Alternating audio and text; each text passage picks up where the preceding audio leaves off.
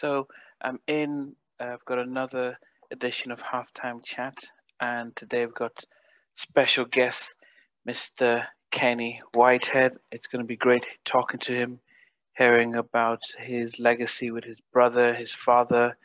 They've had massive hits with their 187 and Forget I Was a G. So it's going to be great talking to Kenny and just welcome on to Halftime Chat.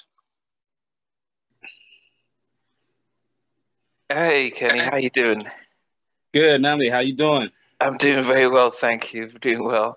It's is that a platinum plaque behind you? Yeah, I'm not trying to flex. You know what I mean? It's no, you know what? You know that I think this is the whole show is it must be the music is there's so many of us who want to get into the industry or who are in the industry signed and stuff, but not all of everyone gets success. You know, getting one record release, not to talk of getting a platinum record, and you know, in your case, yes, you had a father who was in the industry, but even others who do doesn't necessarily mean that it doesn't guarantee your success. So we're here today to discuss the journey. I mean, just getting let so people get to know you, your journey, and just taking us through the Kenny Whitehead and stuff. But it's always great because my audience is international to say where you're from and where you were born and raised, and we can go from there. Definitely. And since we're on the subject, that happens to be the original "Ain't No Stopping Us Now" double platinum record. Okay. Oh, so it's Original. not for what you guys. It's not for you and your brother. Yeah, that's not one of our joints. That is my father's, and it was lost for a while, and it was regained. But that's another story. But we, like it says on the label, Philadelphia International Records. Born and raised basically in Philly, moved around a little bit, Jersey, things like that. And I've been fortunate to spend a lot of time in other places like Brooklyn, raising a daughter there, spending so much time in different California. But Philly is the hometown. Yeah, Philly.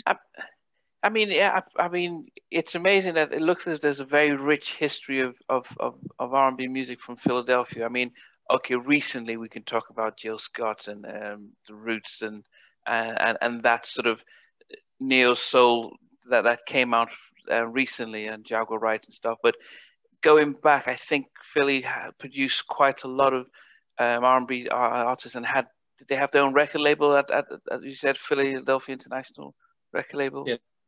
Yes, sir. That would be the infamous, the notorious monster hit makers, Gamblin' Huff. Oh, so they left Motown and went to Philly? No, they actually never signed with they worked with Motown, but they never signed. I don't think they signed with Motown. They started their own thing in Philly, and Okay. I were offered, maybe that's the rumor, that they were offered to join Motown but they kind of saw their own way and they respected it. But that's their story. But I am of that. So was my father. That's the first. Well, so that we have Kenny Gamble and Leon Huff, who was Kenny Gamble is my godfather, who I'm named after. Leon Huff. They were responsible for giving you groups like the OJs, Harold Melvin and the Blue Notes, Teddy Penny from that group, of course McFadden and Whitehead, and a lot the Jones Girls, a list of others, and they had great writers there, a staff of great writers. So they built, that empire to make a lot of classics that when you're like, oh, I didn't know, you know what I mean? I didn't know they did that. So that was in the 70s.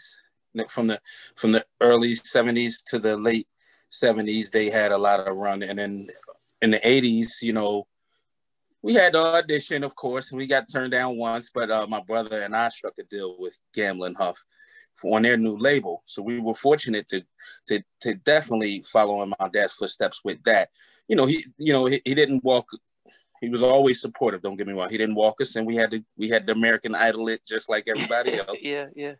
But because the first time we got turned down, we weren't ready. So that, like you said, we have to all make it on our own steam. some people are like, hey, I'm not even in, I don't even know anybody like that. So it is fortunate. But from there, you know, we did a lot of things. We had videos and this and things died down a bit between that time, and then boom, you get our other stuff that I'm sure Yeah. will. So, but okay. But before we get there, though, so is it was it in your household then with your dad growing up with a dad who is into music? What was it like as a kid? Did you know what he was doing and stuff? I mean, after a while, you start to catch on. They were writing a lot of songs for a lot of people first, like I said. I mean, they were a group. They were a doo-wop group called the Epsilon. They had a group called Talk of the Town. He and his partner, G. McFadden. Uh,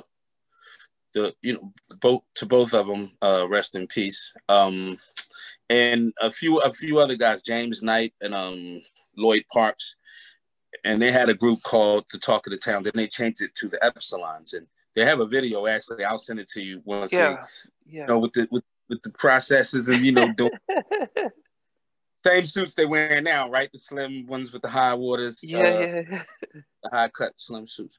So they were into that, like stepping like the temps and doing all that. So they got hired as writers for Gamble and Huff, and they wrote for a while, writing for the OJs, Harold Melvin and the Blue Notes, Teddy Pendergrass, Melba Moore, producing them, writing with the Jacksons when they did their album in Philly. So finally in '79, they got a chance to do their thing because they were just burning up, writing all these hits for everyone else. And I think Ain't No Stopping Us Now was supposed to be maybe on the OJs, and they just happened to just say, hey, we coming out, we ain't not gonna be like little worker elves anymore, and we're gonna get our hit out there. So that's what they did, and they hit it out the park.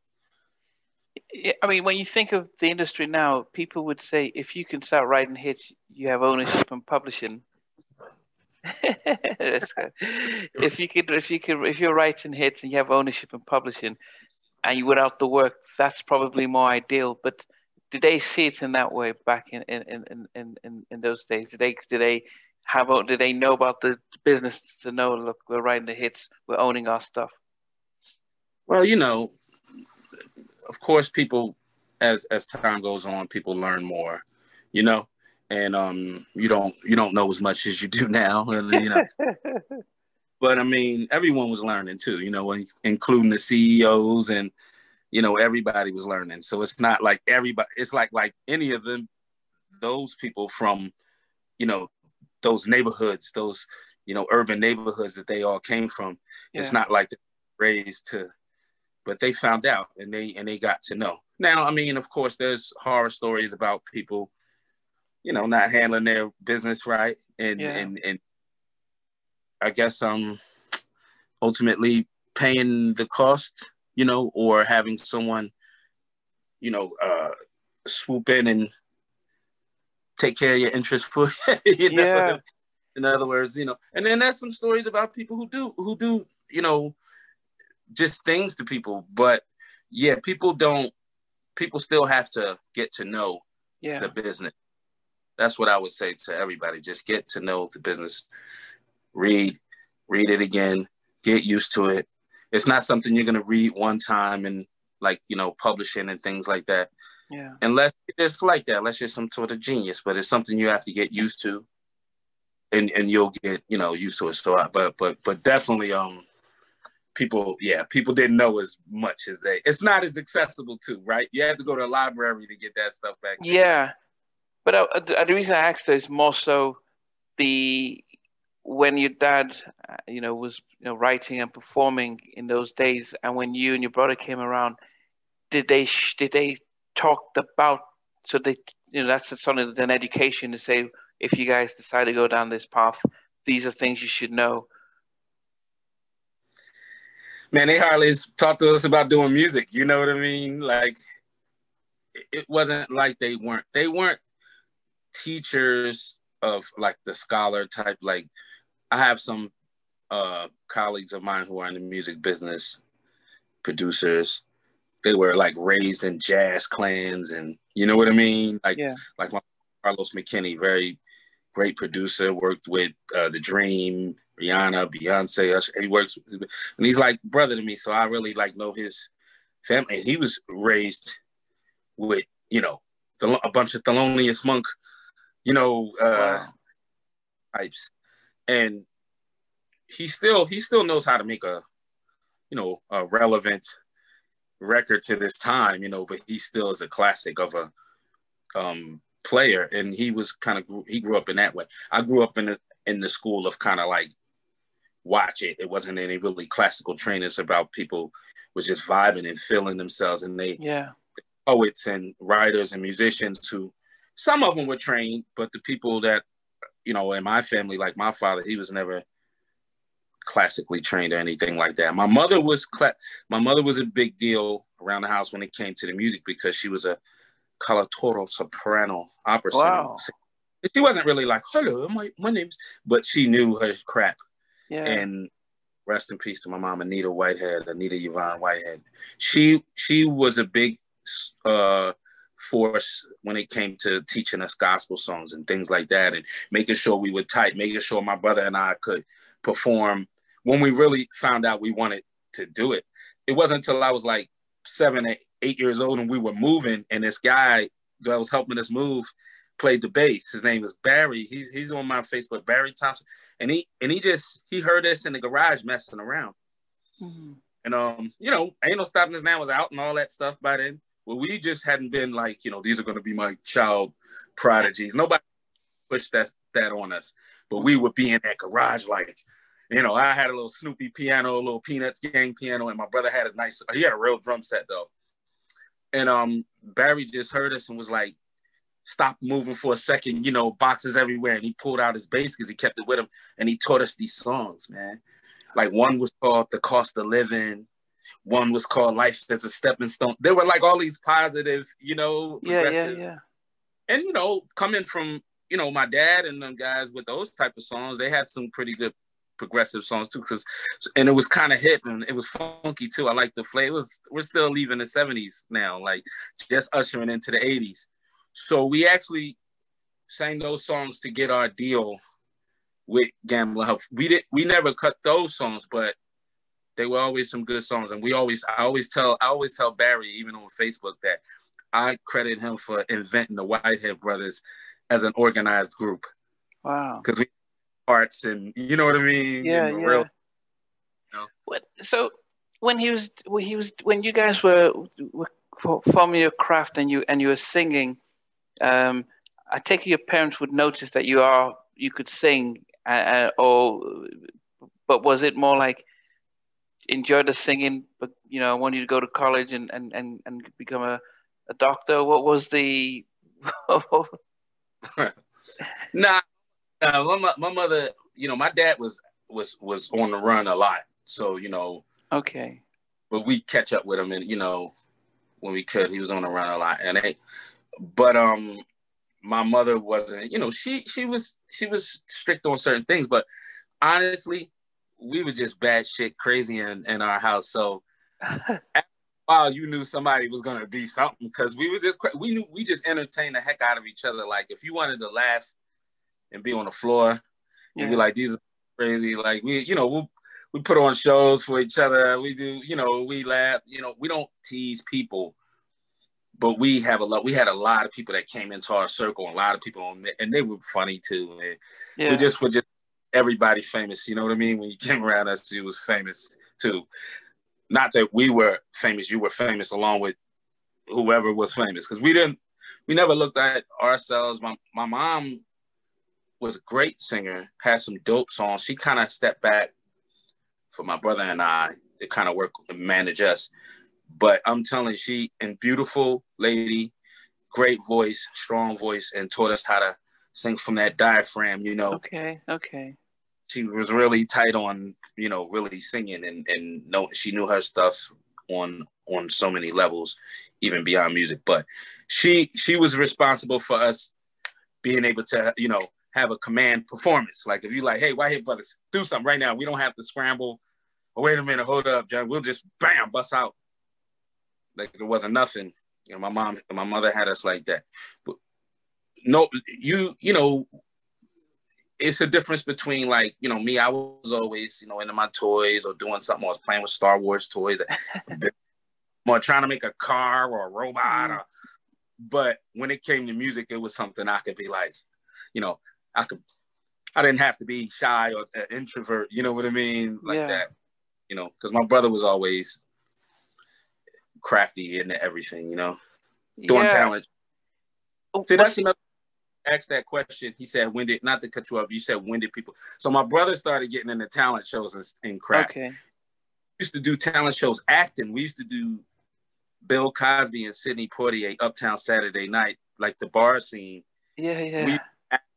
So we were like when doing that too, like when talent shows. So yeah. What's the age difference between the two of you? My brother has me about 3 years. Okay, so he's older 3 years. Okay, so the idea of the when you were doing the talent shows, the idea of actually being a duo, at that point in time with them. I mean, I know your dad was in a sort of duo, but around what year was it when you decided that, you know, maybe we can come together, you know, your brother and yourself, and make something happen? You know, my father unfortunately was incarcerated for tax evasion and you know, we were already kind of we weren't living in a mansion anywhere even before that. Even when my father's record out, we were in like a row home, you know, 3-story row home. It was a nice house. We had it hooked up nice, but it was right there accessible to the hood in Philly, you know? So when you know, when we realized like I think it was just that separation of like, man, he's he, you know, it wasn't like he was there before that, but still him leaving, that put a lot of pressure on my mom to earn, you know, and in a sense that kind of saved the family too, you know, for us getting a deal, because we didn't save all of our money. We paid rent with our money and things like that, you know. So we were always like little men. We didn't like, we never were like, you know, I can't go buy no sneakers with my money, or I can't do this, that, you know, we have to pay our rent with our deal money. But I felt proud of that, you know. So to my brother. And so we have a sister, Dawn, in between us too. And I have through my father, I have some brothers and sisters, and they're amazing. We all know each other. Okay, but generally it was yourself and your sister and your brother that grew up in the household. Yeah, my father's marriage, you know, my dad only, you know, he was married. They married early, like when they were kids. Yeah. What, you were musicians, huh? Yeah, man, they knew it. Well, you know, when they were interviewing, and my mother was going, she went to Settlement Music School, and when she graduated, they said, "Well, what are you going to do with me?" She said, "I'm going to marry John Whitehead." They already knew that already, and my mother. Well, we had a place in Philadelphia called the Uptown Theater, so that was like the Apollo of Philly. So, you know, my mom used to go in there because she was cool with Harold Melvin, and he was kind of an OG and would look out for her. And, you know, so she met my father there, I believe. And from there, it was just like, you know, love at first sight, you know, like they were like, you know, but, you know, he was, my dad was, he was on the go, man. My dad had a lot of energy. Yeah. Beautiful. Great. You wouldn't expect that type of pen or his penmanship to come from him, because he's just always, he chills. He used to chill, but he was always like, you know, on the move. Like my dad couldn't say. Yeah, God, you know, if he hadn't have gotten, you know, unfortunately killed, I don't think he was gonna die from old age anytime soon. Because my dad was. My dad was. Yeah, he was cool, man. You know, as you talk about him, I keep hearing the Temptations. Papa was a Rolling Stone. It comes to mind. Yeah, and everybody loved him. Nobody resented. It wasn't that type of thing where it's like you wasn't there for us. Like, yeah, you knew my dad, even being one of his children. you knew him, or his wife's like my mom, or any of his love interests through his life, you knew him. Yeah. Not saying like he could do whatever he wants and this and that, but you knew him. And you know what? We still all enjoyed the time that we had. You couldn't pass up that chance to be around him. Same thing as my mother. They or my big brother. They was like, they were all, it's like a parade. Yeah. They were all, and I don't mean always loud or talk, but it was just something always interesting about being around them. And I enjoyed the time I had with all three of them. On this earth, and we all have our time. Yeah. So I'm honoring their name until I join them. And yeah. Anyway, not anytime soon. But yes, like not today. Yeah, not today. 80s. Well, so around 8, you said you auditioned for the Philadelphia record. Is it International Record Company, or what was it? Philadelphia International Records. You have it. Yeah. Was it around? Was it the mid 80s or so that you guys did that? Yeah, early 80s, close to the mid, but mid 82, 83. And then the record came out maybe, we worked it like 84, 83, 84. Kind of almost like our same pattern a decade later. Yeah. But then how old were you guys then when you signed? Oh, man, I'm going to tell my age now. I mean, no. How most of us can't do math. Oh God, okay. No, we were young though. We were really young. We weren't even. I wasn't even into my teens really yet. You know what I mean? So, and my brother was just getting into his teens. So, yeah. So we were basically kind of young, and we did Soul Train, like I said, on TV. We had some #1 spots like in Houston. With the song we had Styling and Profiling, it got some pretty good, chart positions and radio spots, man. So we did pretty good. We got a good taste of being, people liking our stuff. So we appreciate it. But were you around the age of New Edition? Because, they came out in that mid 80s. Were you that kind of age? Me, I think they were a little older than me. They might be more my brother's age, or a few years older. You know what I mean? But I think they were a little older than all of New Edition. I don't think it's my age. Because when I was like 11 or 12, them dudes was already in their teens, Okay. So kind of what? So they signed you guys as that old, but yeah. I just remember really young listening to them like 11 and crap and 10 and you know what I mean? Not really, what age do you come like that age of understanding? Like after about 6 or 7, you start to get hip to what's really going on. 6, 7, 8. I only had like a few years and they were out kicking ass with Candy Girl. Yeah. Candy Girl kicks ass. Yeah, I love that song. So they signed you guys as like a brother, two brothers, but as kids and stuff. Yeah. You had to get a legal guardian and the whole. Okay. The whole. So the album comes out. It does its thing. What happens next after the album? We start working it. You got to work that album. So we start traveling, doing a tour.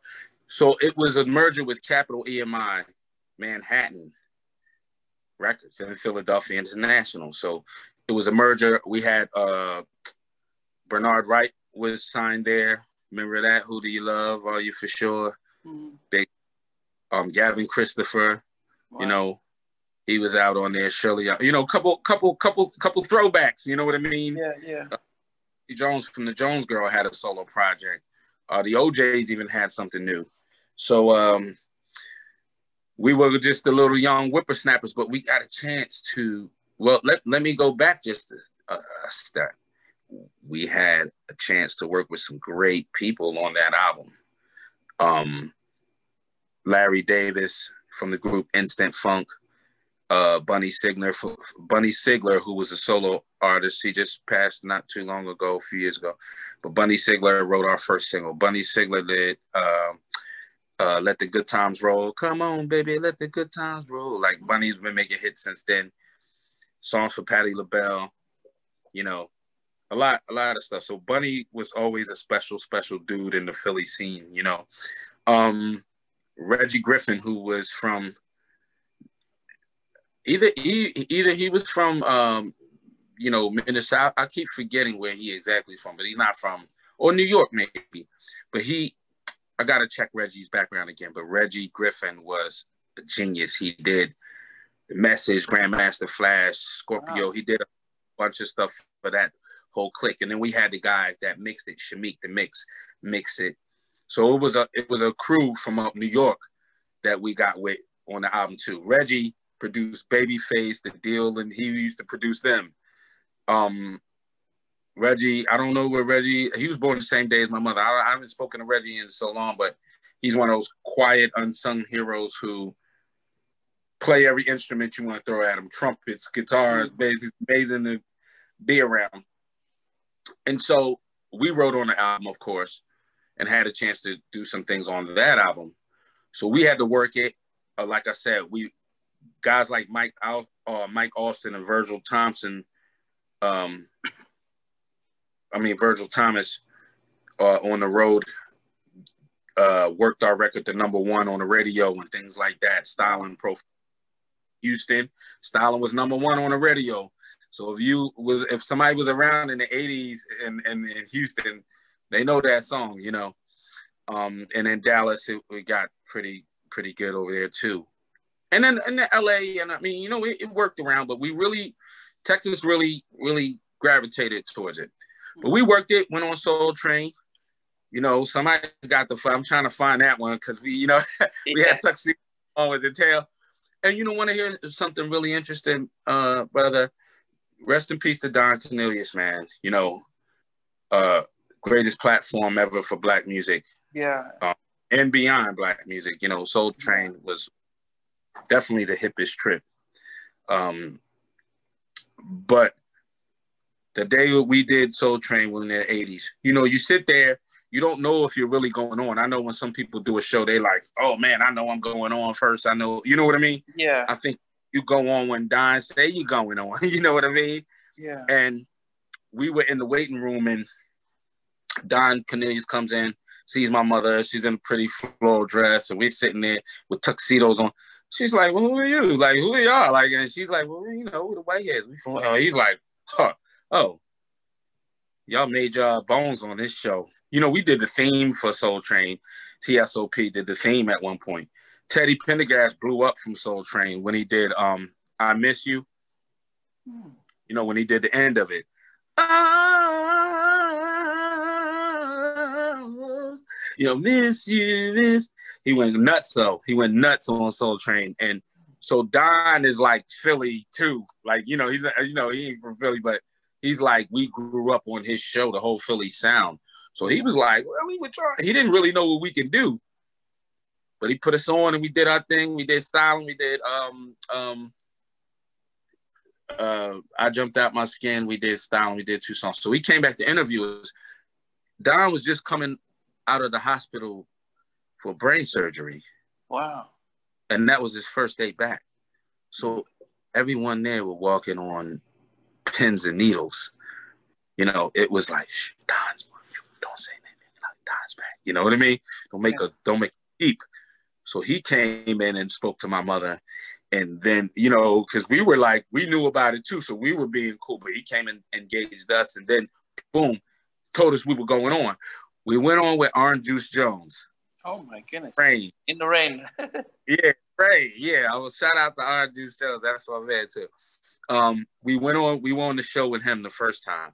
And we did our thing. So when Don did our interview, you know, he said, so has anybody ever compared y'all to New Edition? You know, I did. He had a little bubblegummy sounding song that Reggie Griffin, the genius of, done, like I said, The Message, Grandmaster Flash, I Feel For You, Shaka Khan, or he might have even did keyboard work on Ain't Nobody Love. I don't know where Reggie's, but Reggie did our little bubblegum New Edition thing, and it did sound candy girlish. You know what I mean? You had to go through. But I was like, nah, because we're all like young artists in the business and this and that. You know what I mean? I didn't really like, you know, say yeah, but like I was like, we're all young. And then Don was like, well, I heard y'all could rap. We said, what? Because, you know, we rap too, you know, so anytime I heard y'all could rap. So we said, well, he said, go ahead, y'all can't rap. I said, what? He said, you know, me and my brother bust out to all get fly girls with a white hair, brother, Studious K, MCJ, sneaking under yo covers WHITTHEAD, kicking it live for the ladies to see. We're not Batman and Robin or Cheech and Chong, but we knock the ladies out just singing the song we spit. And right around in that very moment, Don from his Operation Brain Aneurysm operation stomped back so loud and hard on that stage with a dance that he just stomped like boom, boom, and he was moving back as he stomped. If I could get that on TV, like, and people were, and they went off, because you know Don, it's a big thing about Don dancing, right, on that show. Yeah. He only line danced like one time. And everybody's like, Don don't dance, Don doesn't dance, or Don don't dance no more. But Don was back from that brain operation and bust a move on stage with us. I was like, listen, I know people have sold a zillion records, but I'm going to put myself and my brother down for the most fun interview on Soul Train with Don Cornelius, because that was special, you know, to have him break out that type of energy when he was just walking around, like, you know, recovering. Yeah. I mean, with his big baritone voice, were you guys not intimidated? Don was big too, man. Yeah. Were you not intimidated by, you know, him talking and his voice? Because he just sounds like like an earthquake or so when he talks. Yeah, can you come in? Yes. I mean, how was? And he's so smooth. It's like it seems like taking a piss, like he's jumping on your shit, like a little bit, like, so y'all rap, y'all really rap. But Don was so smooth. And the other two times we were on Soul Train, he wasn't there. They had other hosts, but we got a chance to. I mean, if you was gonna say, no offense to Arsenio Hall, but if you was gonna tell me, would you rather had a call Arsenio Hall or Soul Train with Don on it? I got but we do.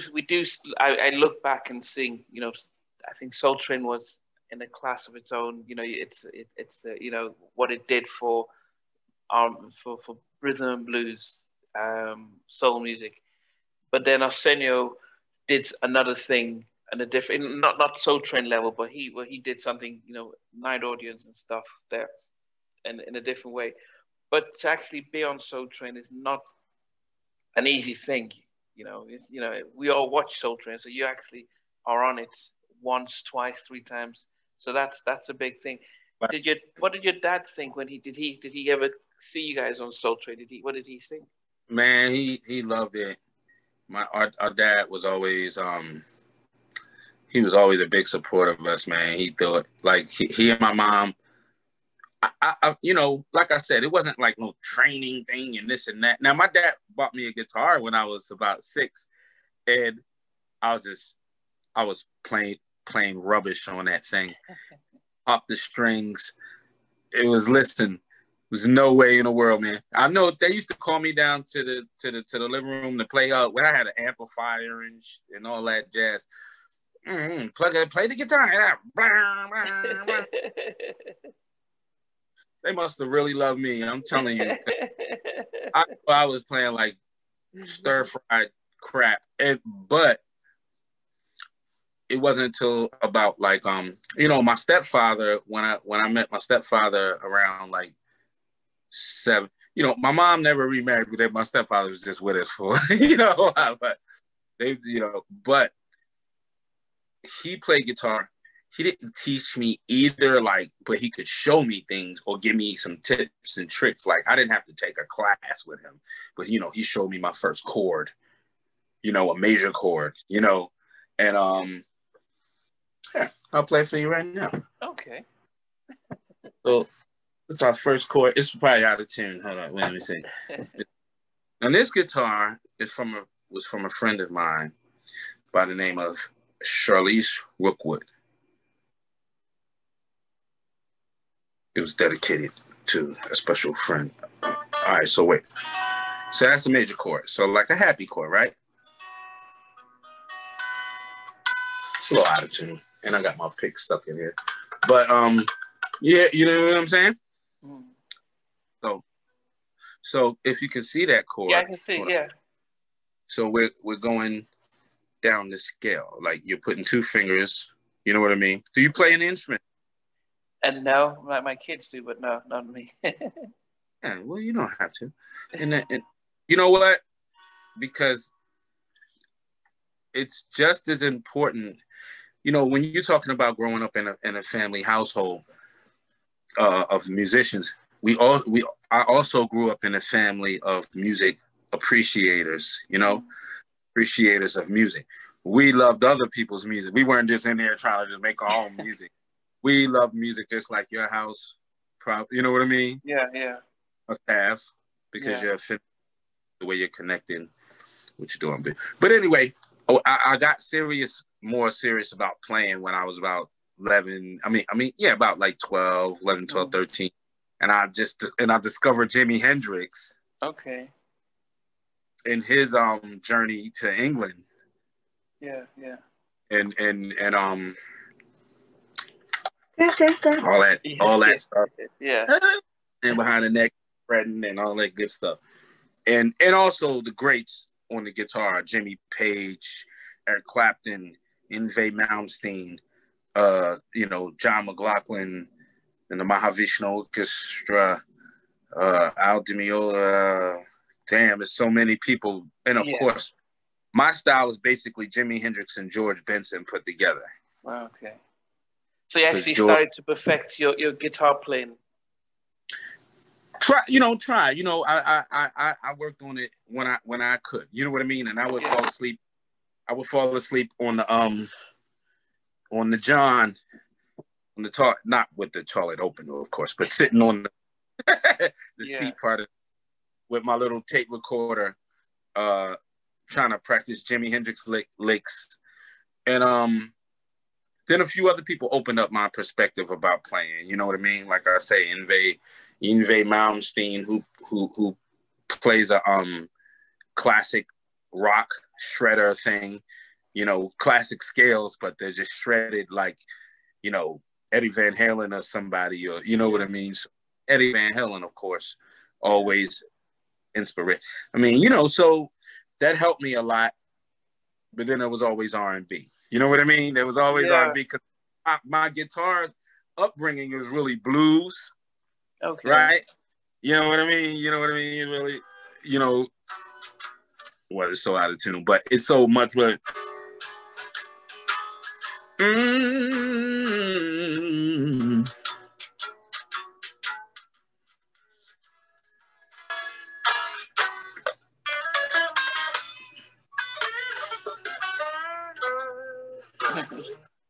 Some BB King there.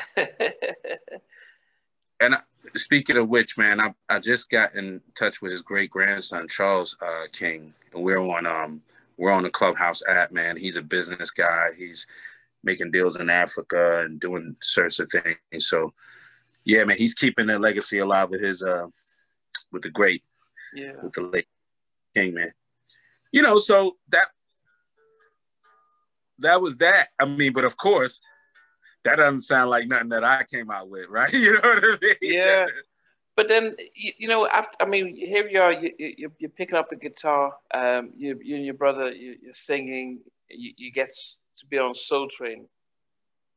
Did your label, were they looking at the sales of the album and thinking, okay, we need to get them back in the studio, and release another album? Or what was the thinking about how the first album did? Well, we did. Well, the regime changed. It went from Gerald Busby, Steve McKeever, and Gerald Busby was it before he went to MCA? He signed us along with Steve McKeever and Daryl Jones. So that was who's, and then about late 96, 97. Motown switched to New York with the Uptown crew, who you mentioned, Andre Harrell, Jimmy Jenkins, Andrew, Sugar Dice, man, and publishing, James Jackson, all that whole crew, Big Bub, everyone got, so I was able to go through the school of Uptown through Motown and make some records with them. In what way? So, because I don't want to skip anything. So, what happened? So, after you and your brothers came out with your first album, what exactly did you guys do next? So, first album we toured, like I said, first 80s. Like I said, we toured, we worked. But that was kind of the end of that chapter. Soul Train, this and that, kind of. Yeah. You know, we worked it till we couldn't. We traveled till it kind of, you know, went down the charts a bit, and we just kind of, you know, still doing shows here and there, and still cutting in the studio too. You know what I mean? Okay. Not majorly, but me, I always were. All right, so I got interested in producing about like maybe 14 years old. You know. Hold on. Yeah. Okay. It's back. Bug my. We're having a wild interview here. Wait a minute. Let me plug. And all this time I'm sitting here and I didn't plug up my That's why I pre-recorded, so that helps. Nah, it's all good. We can edit. But I was thought I had a lot of juice on my phone, and it seems to want to.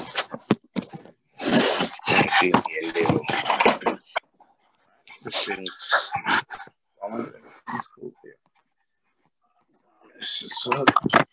All right. We're back, ladies and gentlemen. Yeah. It's easy. In the jack off hour. Yeah, so I mean, so you after you finished touring and stuff, and you've worked it, where do you shift where do you shift yourself, your focus? Well, then it was just like back in the saddle again. I mean, once you don't have a deal, nobody's like just taking care of you for nothing, you know. So at about maybe 15, 16, 17 years old, I started, you know, a barber messed my hair up one time, and then I kind of fixed it. And so I discovered that I cut hair a little bit on myself, and then people gave me a little chance to do that. And then all of a sudden, an OG of mine knew a guy, a slick dude who had a shop. And at 17 years old, I got a real job as a barber. Wow. Go figure. No license. I was in there cutting. Next thing you know, I'm cutting for real, razors, everything, and doing the whole nine. So here's a factoid. Jay Step, my brother was named Jay Step because of the way he walked. You can just notice him from a while. He's like, you know, he just walks like Mr. Bentley on George Jefferson. Good evening, Mr. J. Like he has that little bounce when he walks. My name as producer, you know, people call me Bermuda now, you know, because that was the late 90s. Someone named me that. But in the 90s, before the Motown album in 94, I used that name, Ken Spin, as you hear on the album, prominently featured, because that was my barber name. Like, because I got good and fast. So I was known to, you know, I'll put the clippers to your head and just spin you. And you done. It wouldn't have been cool if the cut wasn't good, though.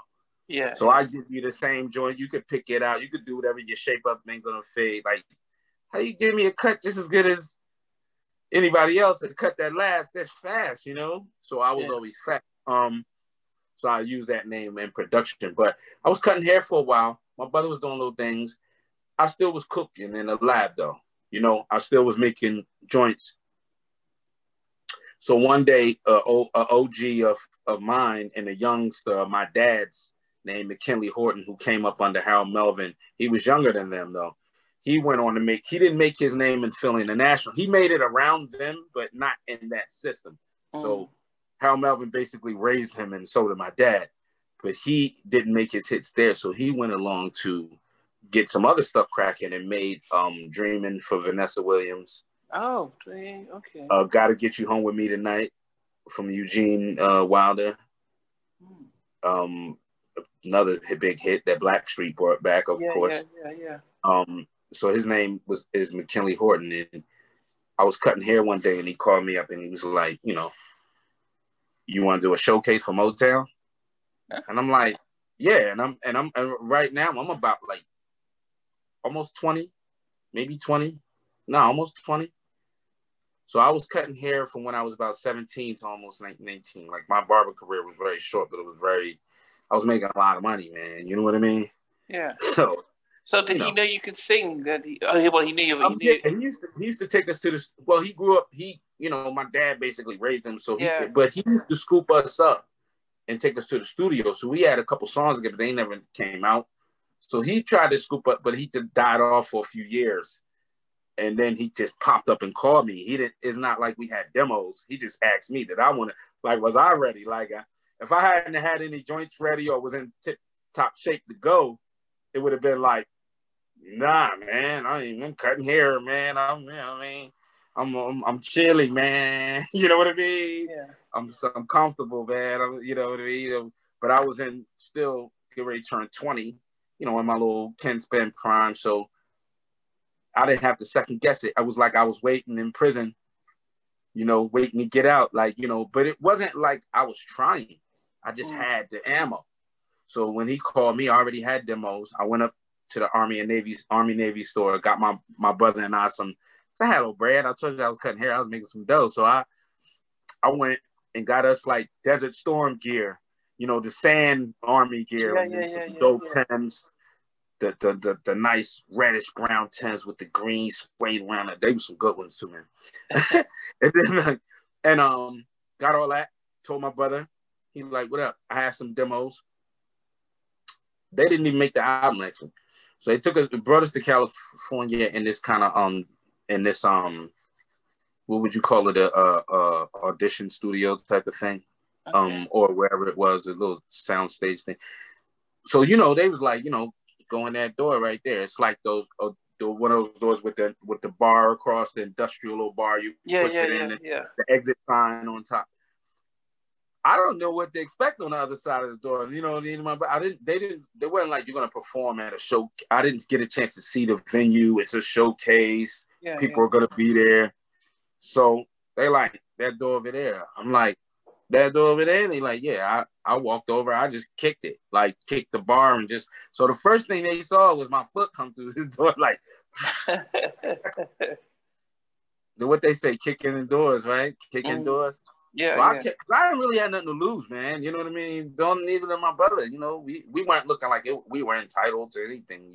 We just was like, bam, kicked in the door, walked in. It was Gerald Busby. No, was Gerald there? I don't know. Steve McKeever, though, his right-hand man, vice president. Darryl Jones, who wound up, our A&R, who wound up signing us. Darryl Jones, huge, Darryl. But Darryl was just starting off then. Robin, I think, our video coordinator in the whole company, and maybe a few people walking around doing some. It wasn't anybody large, like it wasn't a large. I don't mean that way. It wasn't a large crowd in numbers. It was just 5 people sitting in the chair like this, very like that. Very kind of intimidating. You know what I mean? Because you could feed off of a crowd. Yeah. You get all down low. We had the girls go. I didn't really, I wasn't really into that per se, but whatever, whatever it takes.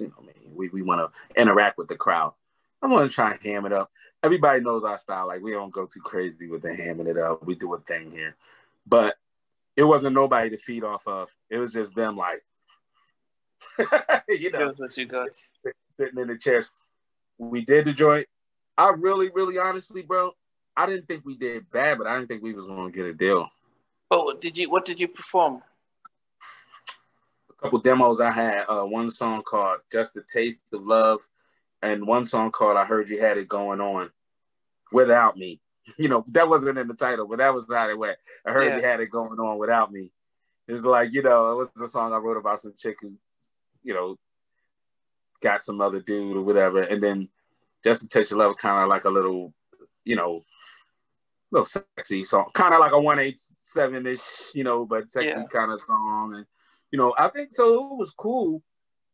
it was cool, but I know we had to cut some more jams. You know what I mean? So I got on some other. So at this time, then, based on how you were dressed and looked, did they think, okay, because Uptown was doing something with MCA was doing stuff with Uptown, and Motown really didn't have that sound. So did they think the image kind of said, okay, we've got something here? I, I think, well, Daryl was from Trenton, so he's an East Coast dude. And I know that the people that there were from out the West Coast,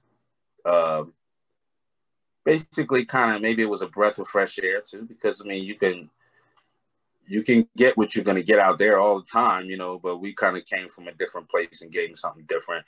Plus, you know, we kind of have a little West Coast flavor to us at that time too. Even when we signed, it was kind of like that.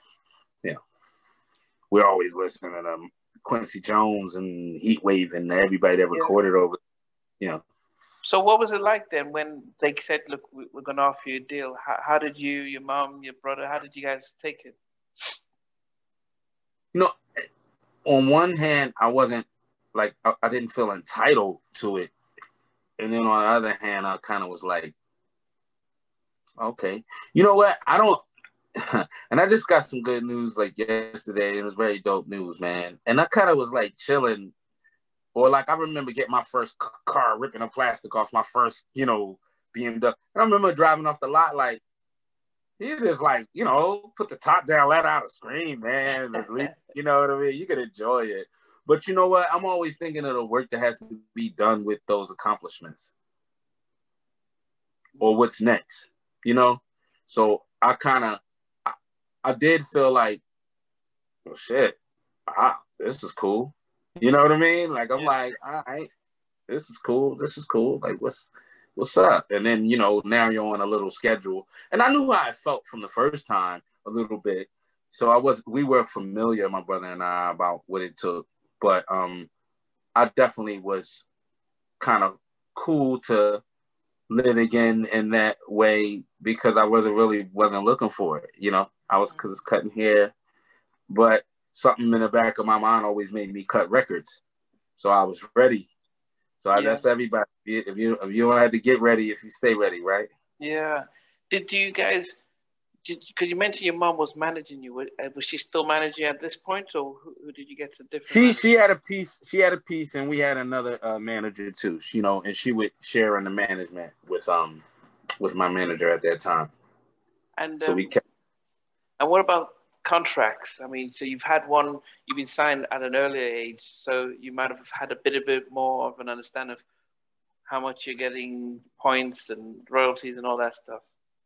Yeah, I was doing more, so of course I had to be more savvy, but you know, still had a lot to learn, you know, compared to what I know now, you know what I mean? So I still had a lot to learn. You know what? Because I was just basically a studio rat.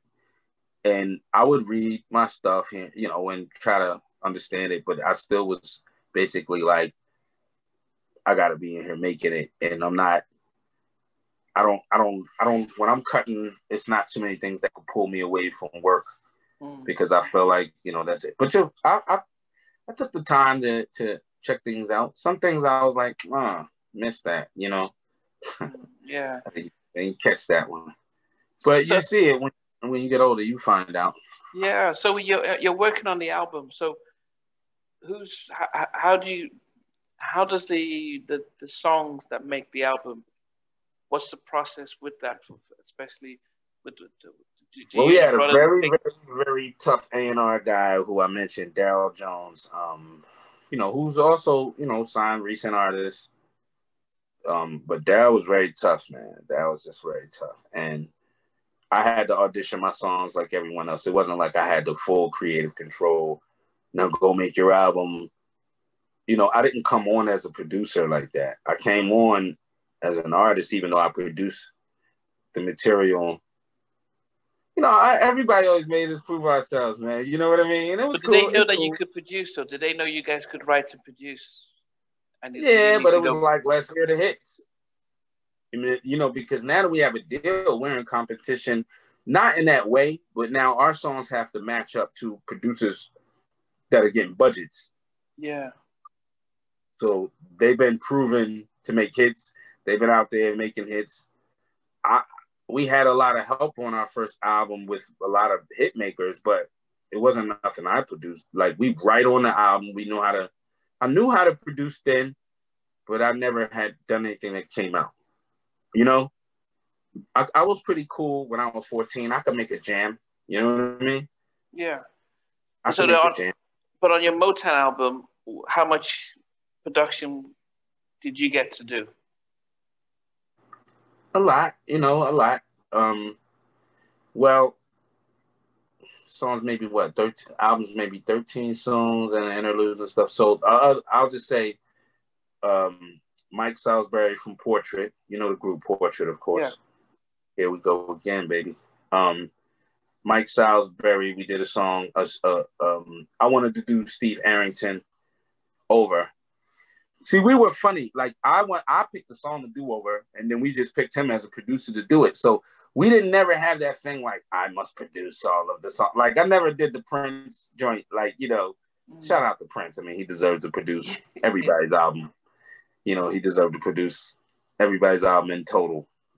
That's how dope Prince is. But I never really was that type of producer. It's like, look at you crazy if you say, can you produce a Right Here Brothers record, because that's like how I eat and all that. But we were just, we were admirers of this people's sound. So we wanted to work with a lot of people. So Mike Salisbury with Joyce Tolberg from The Good Girls sang on that record. And his part. Yeah, Joyce, that's my boo right there. And a guy named Roy Dog Pennon, who's very dope, went to Berkeley. He did Shaniqua on the album. Eric Cody and Bert Price did Change. And maybe I might have did the rest. You know what I mean? But yeah, I did the majority. If you were gonna say like if you're gonna keep score, yeah, I probably, did the. But that was only because I was coming up with the material. It wasn't because it was it wasn't because it was my album. Yeah. Because Forget I Was a G came kind of later, and then we wound up putting that on Jason's lyric too. Okay. And then what about 187? What inspired you to? What was the inspiration around that?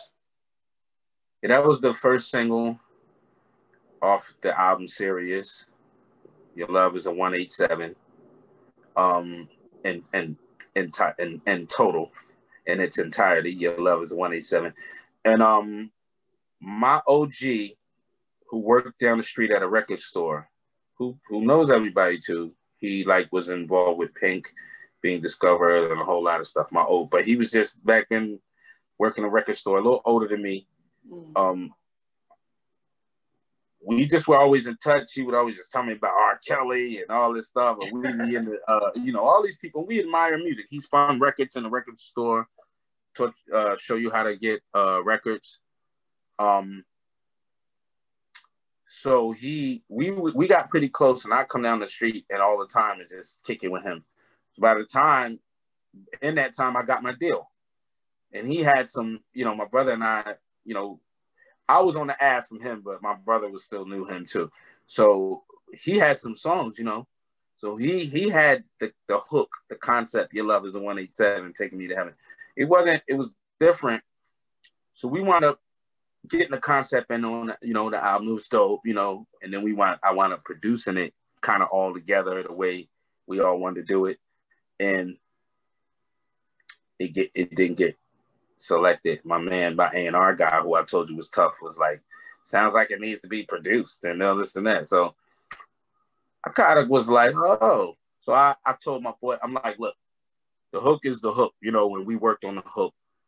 But I got to strip this joint down. So I've been going back and forth to California, you know what I mean, with a little West Coast influence and the, as you hear on the record, a little West Coast influence with the Dr. Dre Moogs and Roy Dog, who I mentioned earlier, had a song called Doggy Style. The song came out, but not the way it is the way I heard it. We were going to cut the song, but some partners of his that he had sent, and it's funny, I just talked about Mike Salvay. They sent their wife to talk to us at the studio and told us we couldn't cut Doggy Style because Roy was starting to cut all the songs on us that they did together, and they're broken up now and they want to cut some songs too and get a budget, you know. So I don't know what was going on, but I was pissed. I mean, she came in peace, and we weren't even in LA. She came somewhere in the burbs and found us, and that was kind of creepy. Yeah. But she didn't bring no dudes in there, no rah-rah, you know, they probably outside, but she just came in there and she was like, you know, she said she loved our group, but, you know, she didn't threaten us, and she just told us the situation. It was like, no, we can't do it. We could have took it as a threat to my man. We could have took it as a threat to us, but she didn't make any threats. And I said it ain't worth it. You know what I mean? Yeah. So I like the song. But that song, basically the kick and the bass is kind of basically 187. When you hear it, it's kind of that style. Because this is like one of my mentors too. So I flipped his style to give it that beat and kick. 187 is comprised of a lot of elements. When you get to the guitar, you might feel a Daryl Pearson thing from Devontae's guy, Daryl Pearson, you know what I mean? Or you might hear a backward snare that might remind you of Devontae, you know, or you know, different little elements, and then a Moog sound that remind you of Dre. But nobody has gunshots in their song like that in a love song. Well, yeah, I mean, but what about keeping Snoop's parts in it though? Yeah, because Snoop is down as a writer, and so is Dre, because I sampled their voice, so I had to put them down as writers, which is cool because you know, me and Dre are cool, and you know, Dre's a cool dude. Snoop is cool. I never met. Did the label not say, "Wow, you know, if you put them down, you know, more people are getting a piece of the pie if it does well"? Y'all always had good politics, you know, and they left those things up to me because that was good politics, you know, being associated with Dr. Dre and Snoop Dogg, you know, having my name next to theirs on a record that says written by Calvin Brodus and Andre Young and Kenny Whitehead and Earl Johnson, and you know what I mean? Yeah. So, see, okay. You know, we got to know how to bargain those chips too a bit, because immediate money isn't always everything. Is, you know, planting seeds. Yeah. It's a big thing too. Did you guys all think, well, this is going to be a big hit when it was finished? I knew it would get some attention.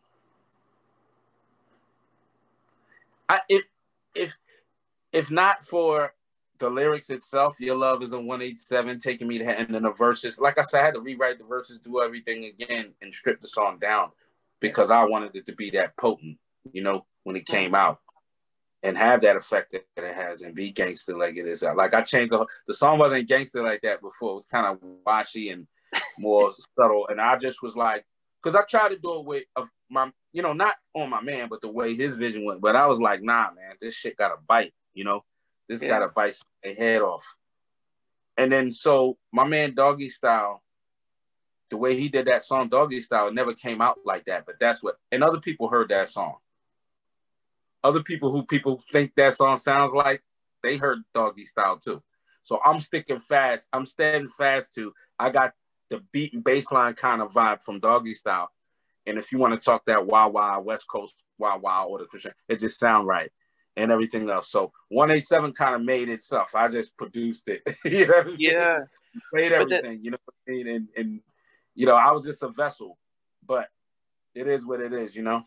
It's just a wild animal that I can't control. You know? Did people think it was a Jodeci record when it came out?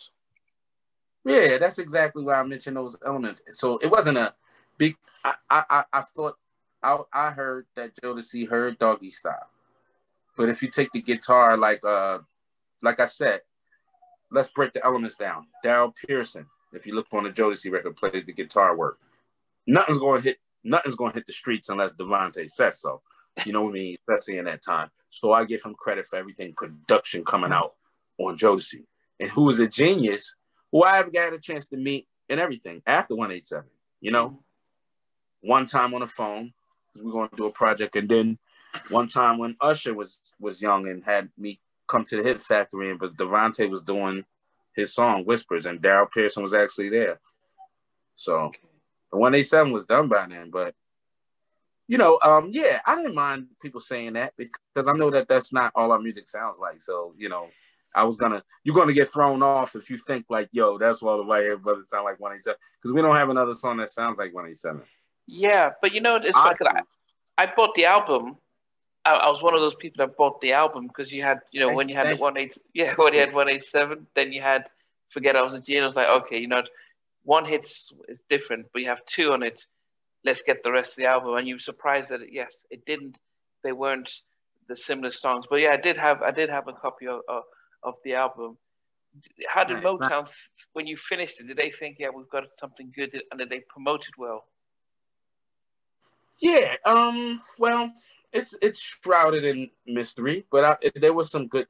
I could say there were some great things that were done, like sending us to Europe 2 times. It worked there. The live tours that we did with Blackstreet and Warren G. Okay. And those tours helped build our fan base there. Because I know a lot of people think we just popped out of nowhere in London, was like, oh, White Hair Brothers, I like them. No, we went over there and we actually embraced the people too. And but I'm not saying that we weren't chosen to be liked, but we also put in the work to give back, to let the whole UK know that we want, and we definitely couldn't wait to come back, when I said, because London, I mean, Motown saw that our sales went up after our first tour. So, but there were a lot of promotional copies of that record out there. A lot of them. You know what? I briefly worked in the music industry with at Edmonds Entertainment in North Hollywood. Tracy Edmonds, they had John B, they had a group called Third Story, and I was working in promotions, marketing and promotions, and Def Soul, it was Def Soul who were distributing the group Third Story, who probably had over 10,000 promotional albums, and they were given to journalists, and I couldn't, because my background was business and marketing, and I couldn't for the life of me understand why you would make 10,000 free copies of an album and just give it away, because people at that point, you could burn your CDs, and it's like you were just giving it away. It made no sense as a promotional gimmick as to how the music business was wasting money and stuff. So I'm sorry if I went off for a second. My daughter my daughter was trying to FaceTime me. She must didn't know I was. What was the official sales of your album? Did Motown? I never really got a number, man. And like I said, Forget I Was a G was on Jason's Lyric, the second song on that album, and I don't know what the single did off that. It was a little who's gonna promote the single type thing going on. You know what I mean? But I mean, Jason's Lyric was probably one of the best. I mean, those days we had the best era for soundtracks, and I had the Jason's Lyric soundtrack. It was, those days. I mean, that's when you had Above the Black Rim, Men United. Yeah, Above the Rim. I was just watching that. We were just talking about Black, because I do a Clubhouse talent show thing with Joe Little from the Rude Boys. Okay. Like you had Joe on your platform. So Joe was behind with the white hat on, and you could hardly see him. And and I'm actually gonna do a project like that coming up soon, and I'll keep you posted on that and what song we're gonna do, because it's a well-known song. But we were actually called up. So I believe it was Sam Sapp that worked for Mercury. He wanted to Forget I Was a G for that album. I've done a lot of soundtracks too, because I like soundtracks. Yeah. But Sam Sapp had wanted that for the album. Now you have to also think, it sounds easy, but the labels have to figure out who's going to do what, right? Yeah. And it could be a tug of war or this and that war. It's hard. Do we put clips in the video? Do we don't? So it has to be some continuity between the labels. But we still agreed to make that our second single and we still agreed to put it on Jason's Lyric soundtrack. Black Men United. I get a call. I don't know if it's from my A&R guy, but they said, hey, they want you guys to be in Black Men United. So I'm like, word? And they like, yeah. I said, that's what's up. I mean, I didn't know the song. I didn't know nothing. You know, all I know is a bunch of artists gonna meet, do like a We Are the World, John. Yeah. Up to date. So I'm like, cool. I drive up to New York, a couple hours away. And this is just the truth. It's not like no thing I'm trying to say that, but I'm just telling you my connection with Jason's Lyric soundtrack. So drive up a couple hours away, and we sitting in the lobby, I think in the lounge. You know, Brian McKnight's out there, you know, because he helped produce the project. Yeah. So Brian McKnight's out there. I didn't know D'Angelo. He was still kind of bubbling under. I don't even know if Brown Sugar was crazy yet, or maybe I gotta remember. You know what I mean? But it was out in that time where he was still he was blown up behind the scenes. Everybody knew he was gonna be big. You know, because people kind of blow up behind the scenes too. You know what I mean? Like us in the industry, we know when somebody's gonna come out and be fired. Plus the business is gonna push them like that too. So you got a good chance. So we played pool outside of the lounge joint, and for like maybe a couple hours or so, I don't know.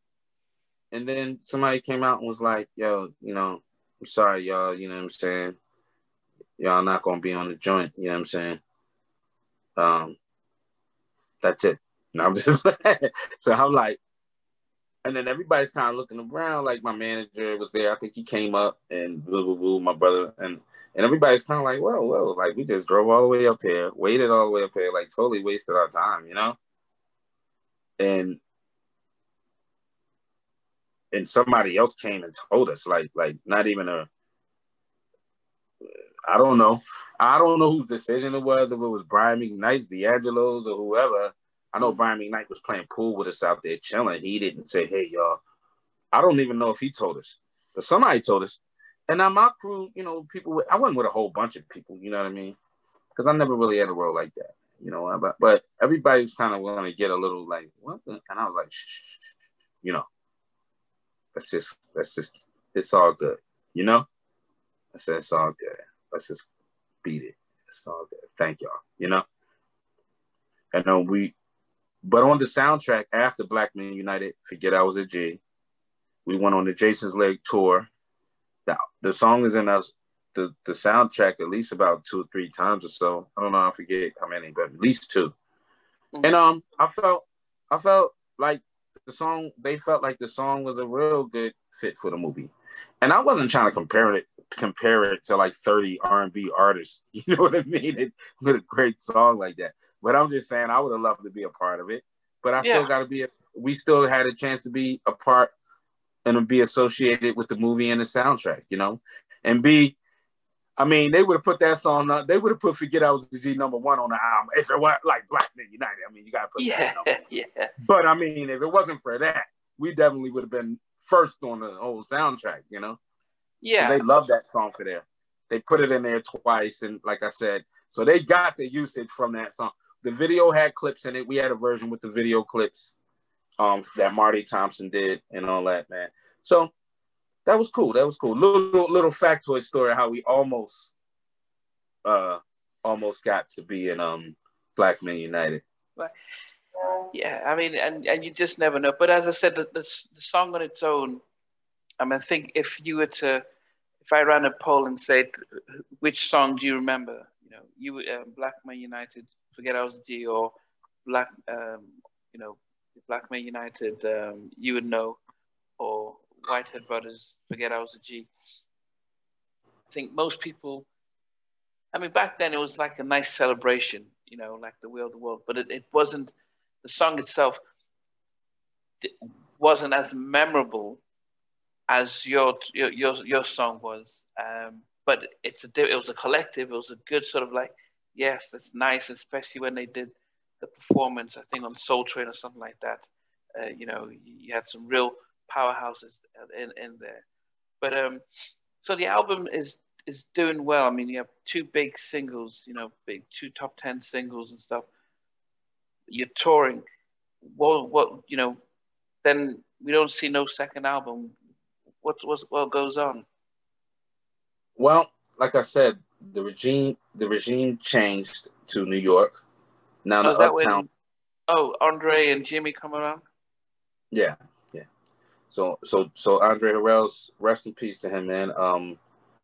In charge now. We get a Glenn G Wiz, brother from Heavy D and the Boys is our A&R now. Oh, G Wiz. Yeah, G Wiz, man. It's the brother. That's the speaking to brother. Next week. Okay, I'll talk to it. Oh, for real? Yeah, man. Yeah, that's our brother. So now we got a whole different crew thing. We get with Big Bub. Have you heard Feel Your Pain? No.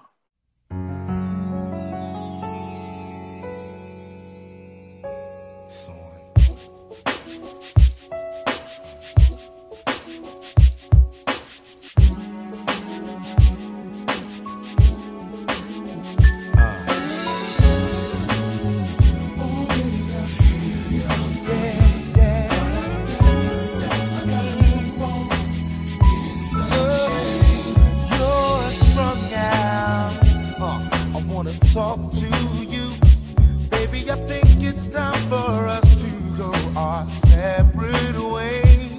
No hard feelings, it wasn't meant to be. Baby, I had to flip on you. You just flipped on me. Yeah, yeah, yeah. I really feel your pain. Move on.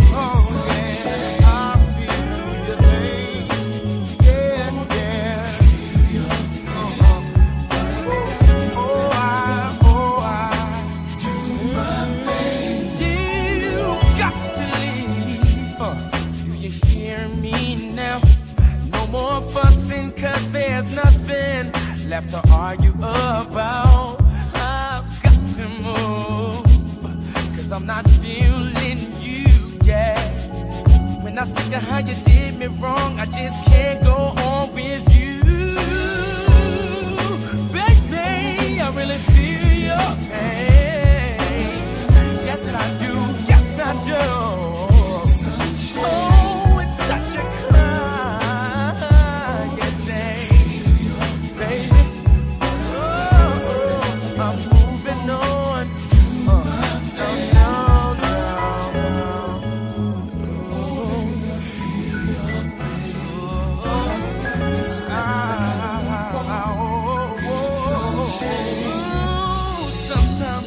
To step and get a move on.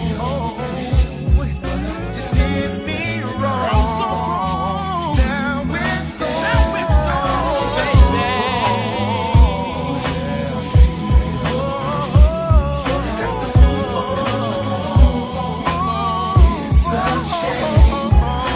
You're gonna miss me in the midnight hour. You're gonna need someone to hold you tight, girl.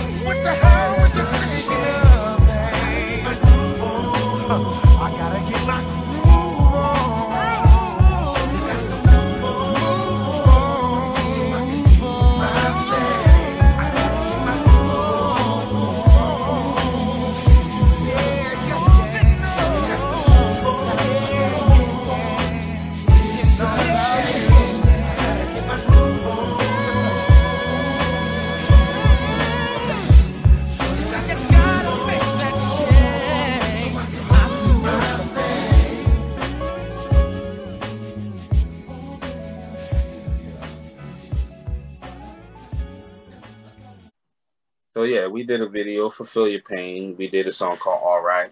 So we did two songs, and what do you know? We got back on Soul Train again for the third time. So we got that far with a single. You know what I mean? I think we didn't come back and keep hitting them with singles.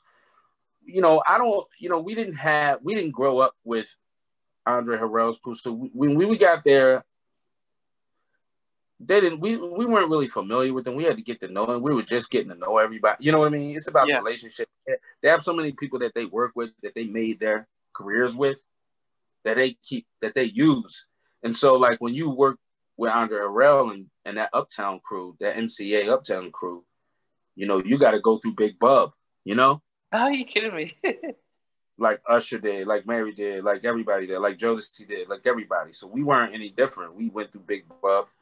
So if you hear the single I Did Feel Your Pain, you'll hear Big Bub kind of prominently featured as almost like another Whitehead brother, you know, because that's how loud I got him in the background. Let me take this cord out. But that's how loud I have him featured in the background, you know, like another group member, you know. What was he? Was he like A&R? What was his role in Motown? Bub was writing and producing and, you know, getting production and stuff. I think G Wiz was A&R. Bub was produced 2 songs on us. Like I said, we dug Bub so much, man. I rose his voice up in the backgrounds for Feel Your Pain and All Right. Like, you can hear Bub really loud, you know, because I really dug it. And yeah, we still talk. Bub and I still talk, man. I still love. But, you know, I was fortunate to you know what I mean, be able to walk through that school, you know, that whole Uptown school, man. So, but after that, it kind of just like I said, those singles did okay, but, you know, they kind of died down. We didn't keep at it, and I think we were already on, like, let's just try this out to see if it works kind of thing. I don't think we had the best favorite relationship with them where it's like, whatever happens, you know, said Mary J. Blige don't catch a huge joint. You ain't going to kick her to the curb. You know what I mean? Because you made on with her. Not comparing our hits and status to her, but it's somebody that they know. So we were just getting to know them, and we tried out what to do. We gave it the old college try, and we did a whole album. It's in the cut. It's not like it's shrouded in mystery, man. Nobody even knows what that album is, man. You know what I mean? Oh, yeah. Who knows? I don't know where it is. Could be in the archives of Motown. Could be in the sands of Egypt. But people have been asking about it, and I've been, you know, little by little, you investigate your life.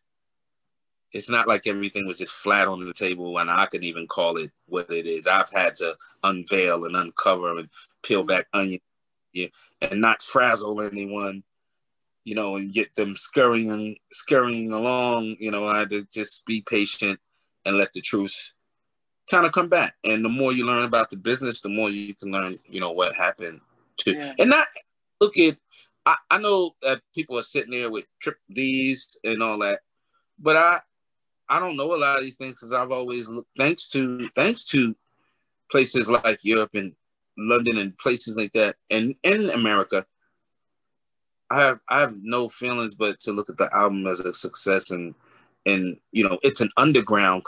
Who if they didn't promote it, do this or that, or we don't have a platinum, all they did was just make it more valuable and rare. Yeah, that's like when I was telling you about dub plates. You know, I do dub plates and stuff for people when it's rare to get one or we haven't been there to do shows. Yeah, you know, as we spoke about, you know, my brother passed away, so we won't be coming back together, and hopefully I can make it over there to do a couple shows and deliver the joints, you know? Yeah, I mean, we're just, as we're getting towards the end, I mean, so the thing didn't work out to Motown, so did you guys part ways? Not officially, you know. We weren't officially dropped or anything like that. You know, we never been dropped from a label. I think we just all kind of go our own ways. I think when Andre Harrell first got there, or someone was having a meeting, they were going through artists, and they was like, so-and-so drop, so-and-so, all right, we're going to open up the budget, so-and-so. This is unfamiliar. You know, you have to roll with the punches. Everybody doesn't know you. It's not like they don't think you're good. It's familiarity. You know what I mean? It's what they know. You don't have a relationship. This business is big about relationships. So they didn't sign us. Andre Harrell didn't sign us. So we were there, you know. And who's to say how familiar he was with our music or whatever that went on when the meeting went down. They were like, so-and-so. And I think somebody said Whitehead Brothers dropped, and the whole meeting in the conference room was like, what? Like, what? It was like, oh, okay, I guess not dropped. Because even though that person making that decision didn't know us, the people in the conference room was like, you crazy. Like, you know what I mean? Like, Whitehead Brothers ain't whack. And that decision was changed immediately. So that's how we got even chance to work with. And if he had dropped us, I wouldn't have took it personally because we didn't know him. Yeah. We didn't know Andre Harrell. You know, we had to develop a relationship, you know, with his crew.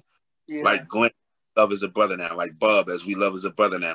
The publishing people like James Jackson, all the people that Eddie F. and all that. Like he kept it, you know, Sugar Dice and Jimmy Jenkins, like you said, all the great people who he kept around him, he kept around, you know?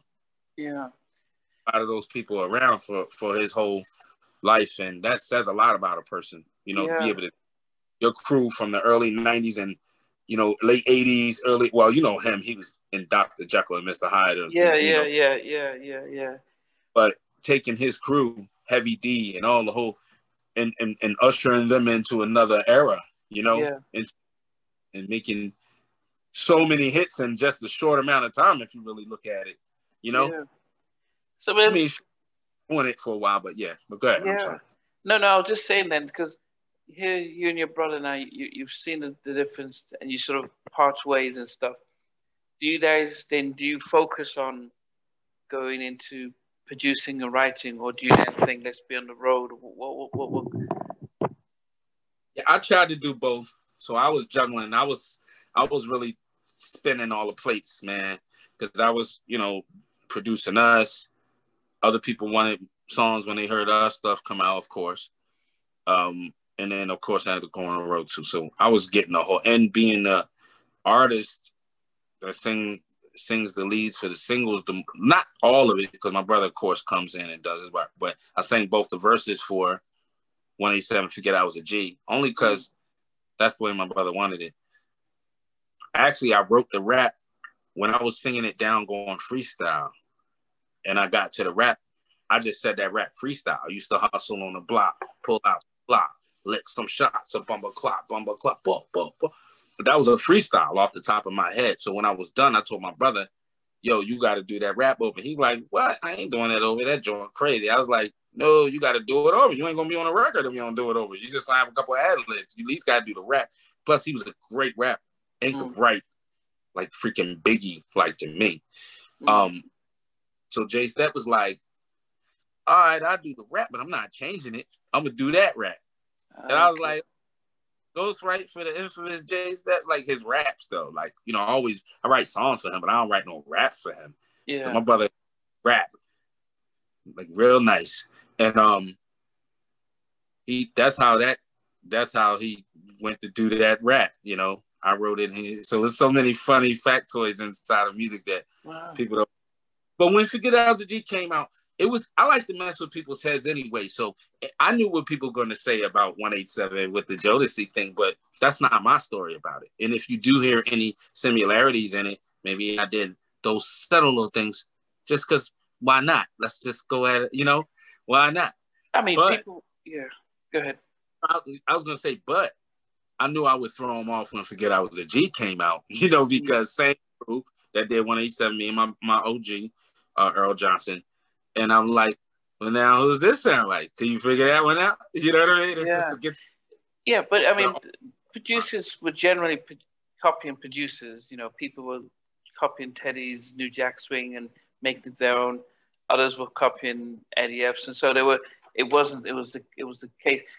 I think it was the guitar that was very similar to Freak You, Jodeci's Freak You. Yeah. But you said it's the same guy. Well, I wouldn't say that. See, like I said, I always played wah-wah guitar. So when I made that decision to go, by then, like I said, Daryl Pearson's guitar playing, which goes on with Devontae's. But so when I made the decision to go, right? And go, I mean, that's not the chord for Fiend, but it's the same crescendo. 1, 2, 3, 4, right? Yeah. Yeah. Why not? Why should there only be one? I'm not saying was like, yo, let me play Love Jodeci. That's stupid. I told you about how to beat. Oh, I thought Devontae heard my man's beat.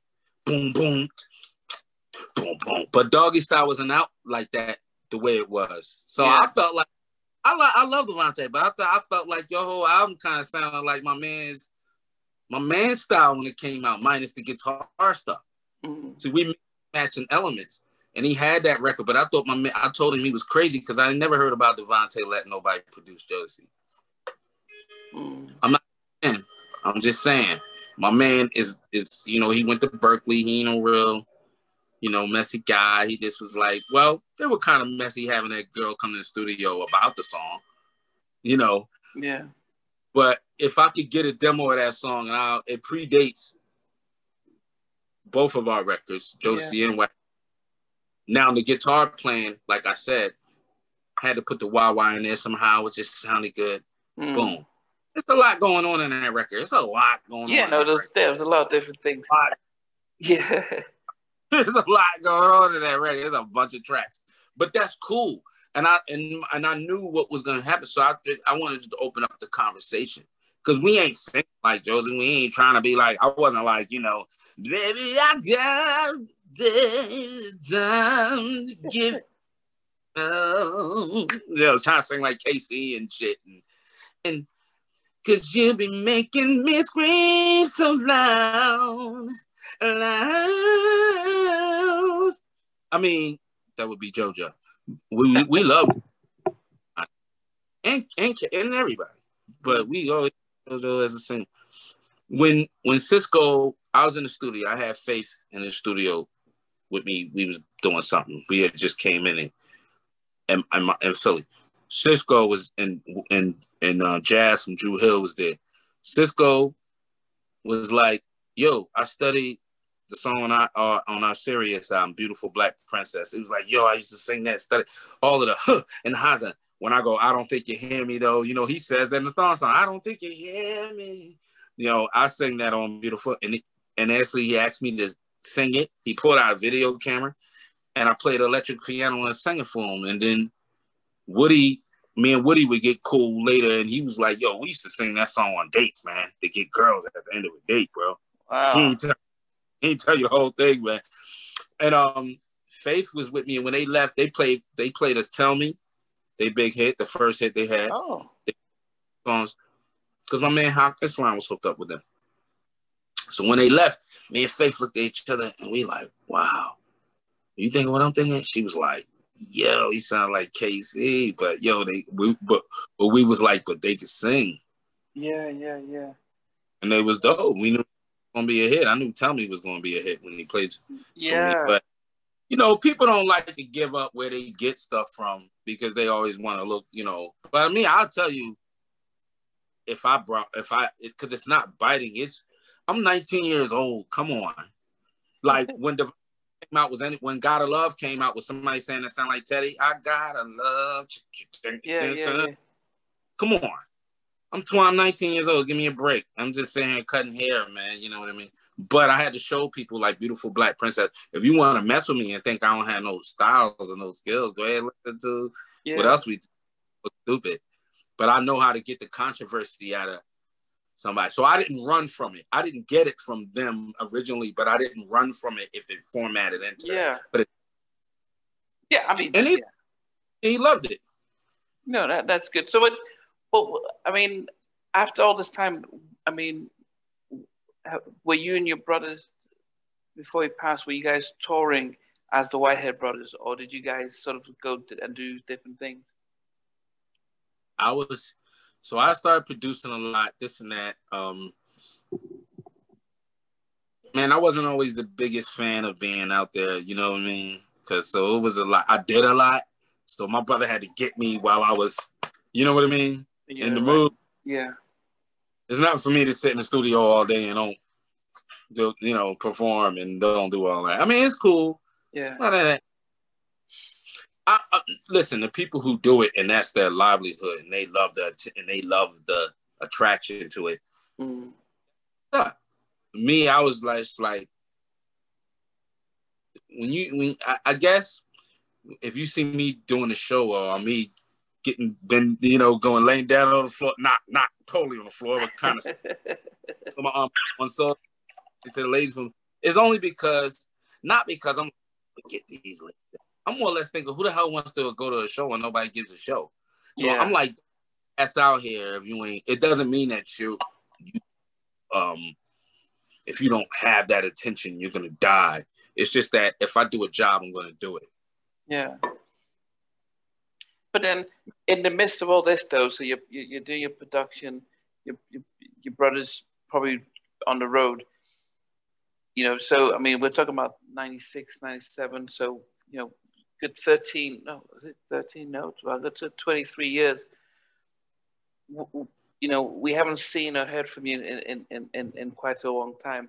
I know that when I interviewed Buddy weeks from Intro, he mentioned you and Horace doing stuff around and stuff. But what is it that you've been doing over the last couple of years?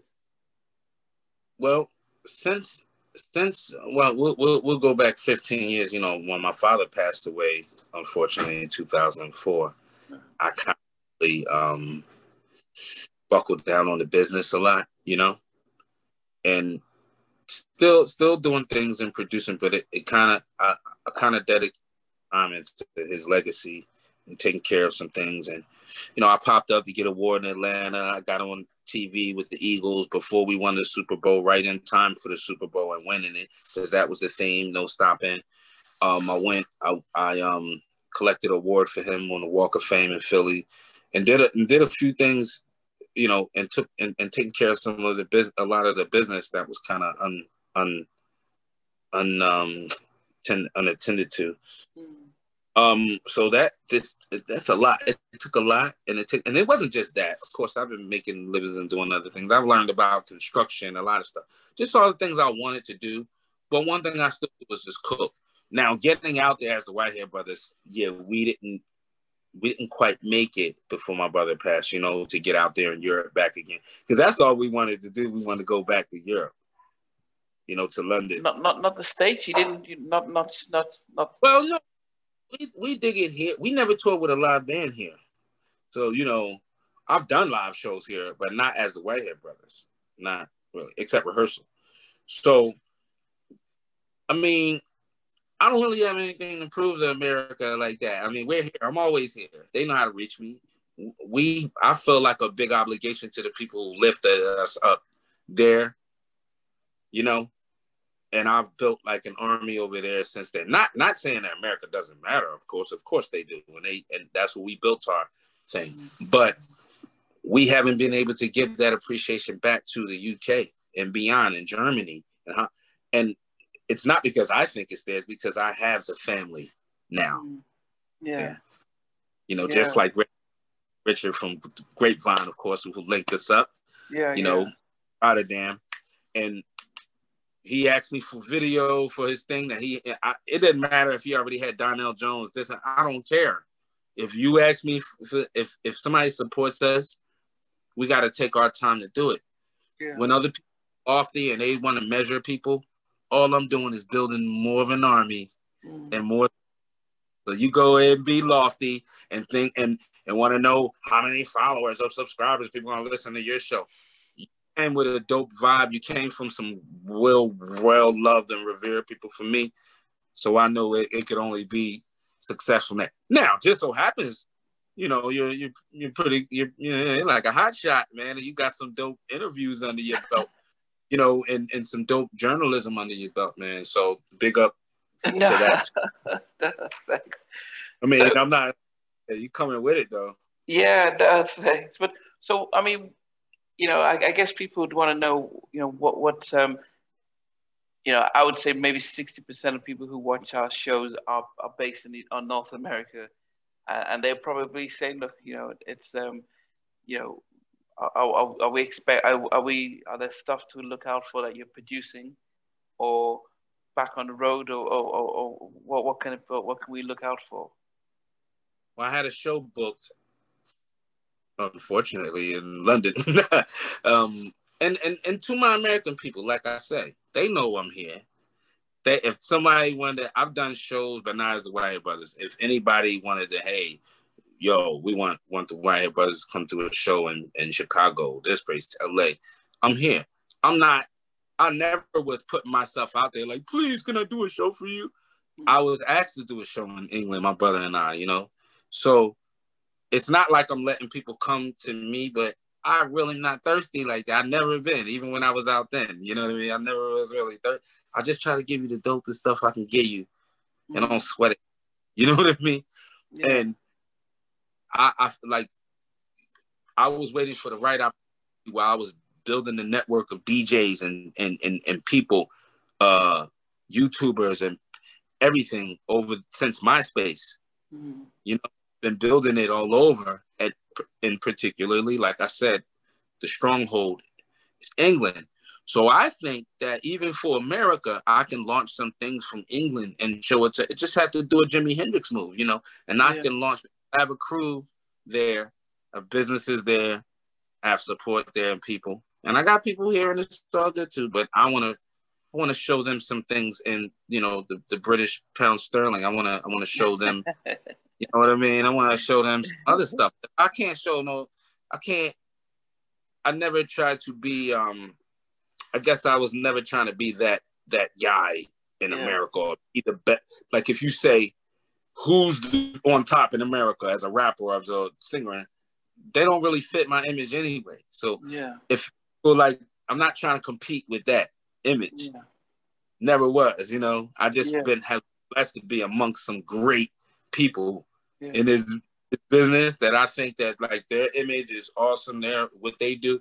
But I think, with my brand that other people are into, it's not just me, other people are involved in this brand. It's just a name I made up, but everybody, it's an all-encompassing brand, and it's called Lifestyle Corp. Okay. And our corporation, Lifestyle Corp. And we just, we do a lot of things, and we have a lot of tentacles around, and it's not just, it's beyond entertainment. And it's not just about money. It is about doing your best and feeling your best. Yeah. Health as well. And if you want to look your best, that's cool too. You put your nice frames on. You want to, you know what? That's what's feel good. And but are you still writing and producing for yourself and for others, or has that changed? No, just not recently, but in the latest developments, some of my people there, they want to put records out. I have some records there. I play them because I'm always doing stuff. I'm always recording. I got some stuff that I feel like interesting to people and dope. Or if you want to, I got something. If you want to hear where I left off from, you know what I mean? Ken Spin, and then damn, that's different. But it's dope. But they want to put records out with one of my partners over there. I want to put records out with other artists too, younger artists, an artist from here, and kind of bring out a production album, more like a Dr. Dre kind of thing, an album like that. Okay. You know what I mean? And it's on there with people because that's always what I love to do, just produce on other people. And so I think that, of course, some solo songs from me, maybe even a pop J Step, and make it dope. Just make it like the way we did Sirius. We didn't try to follow one sound. We just try to make an album full of dope songs, Yeah. Thanks for watching. Please remember to subscribe to the channel, but most importantly, to press the notification bell so that you can be notified when we do have a new interview. Loads to come, but thanks a lot for watching.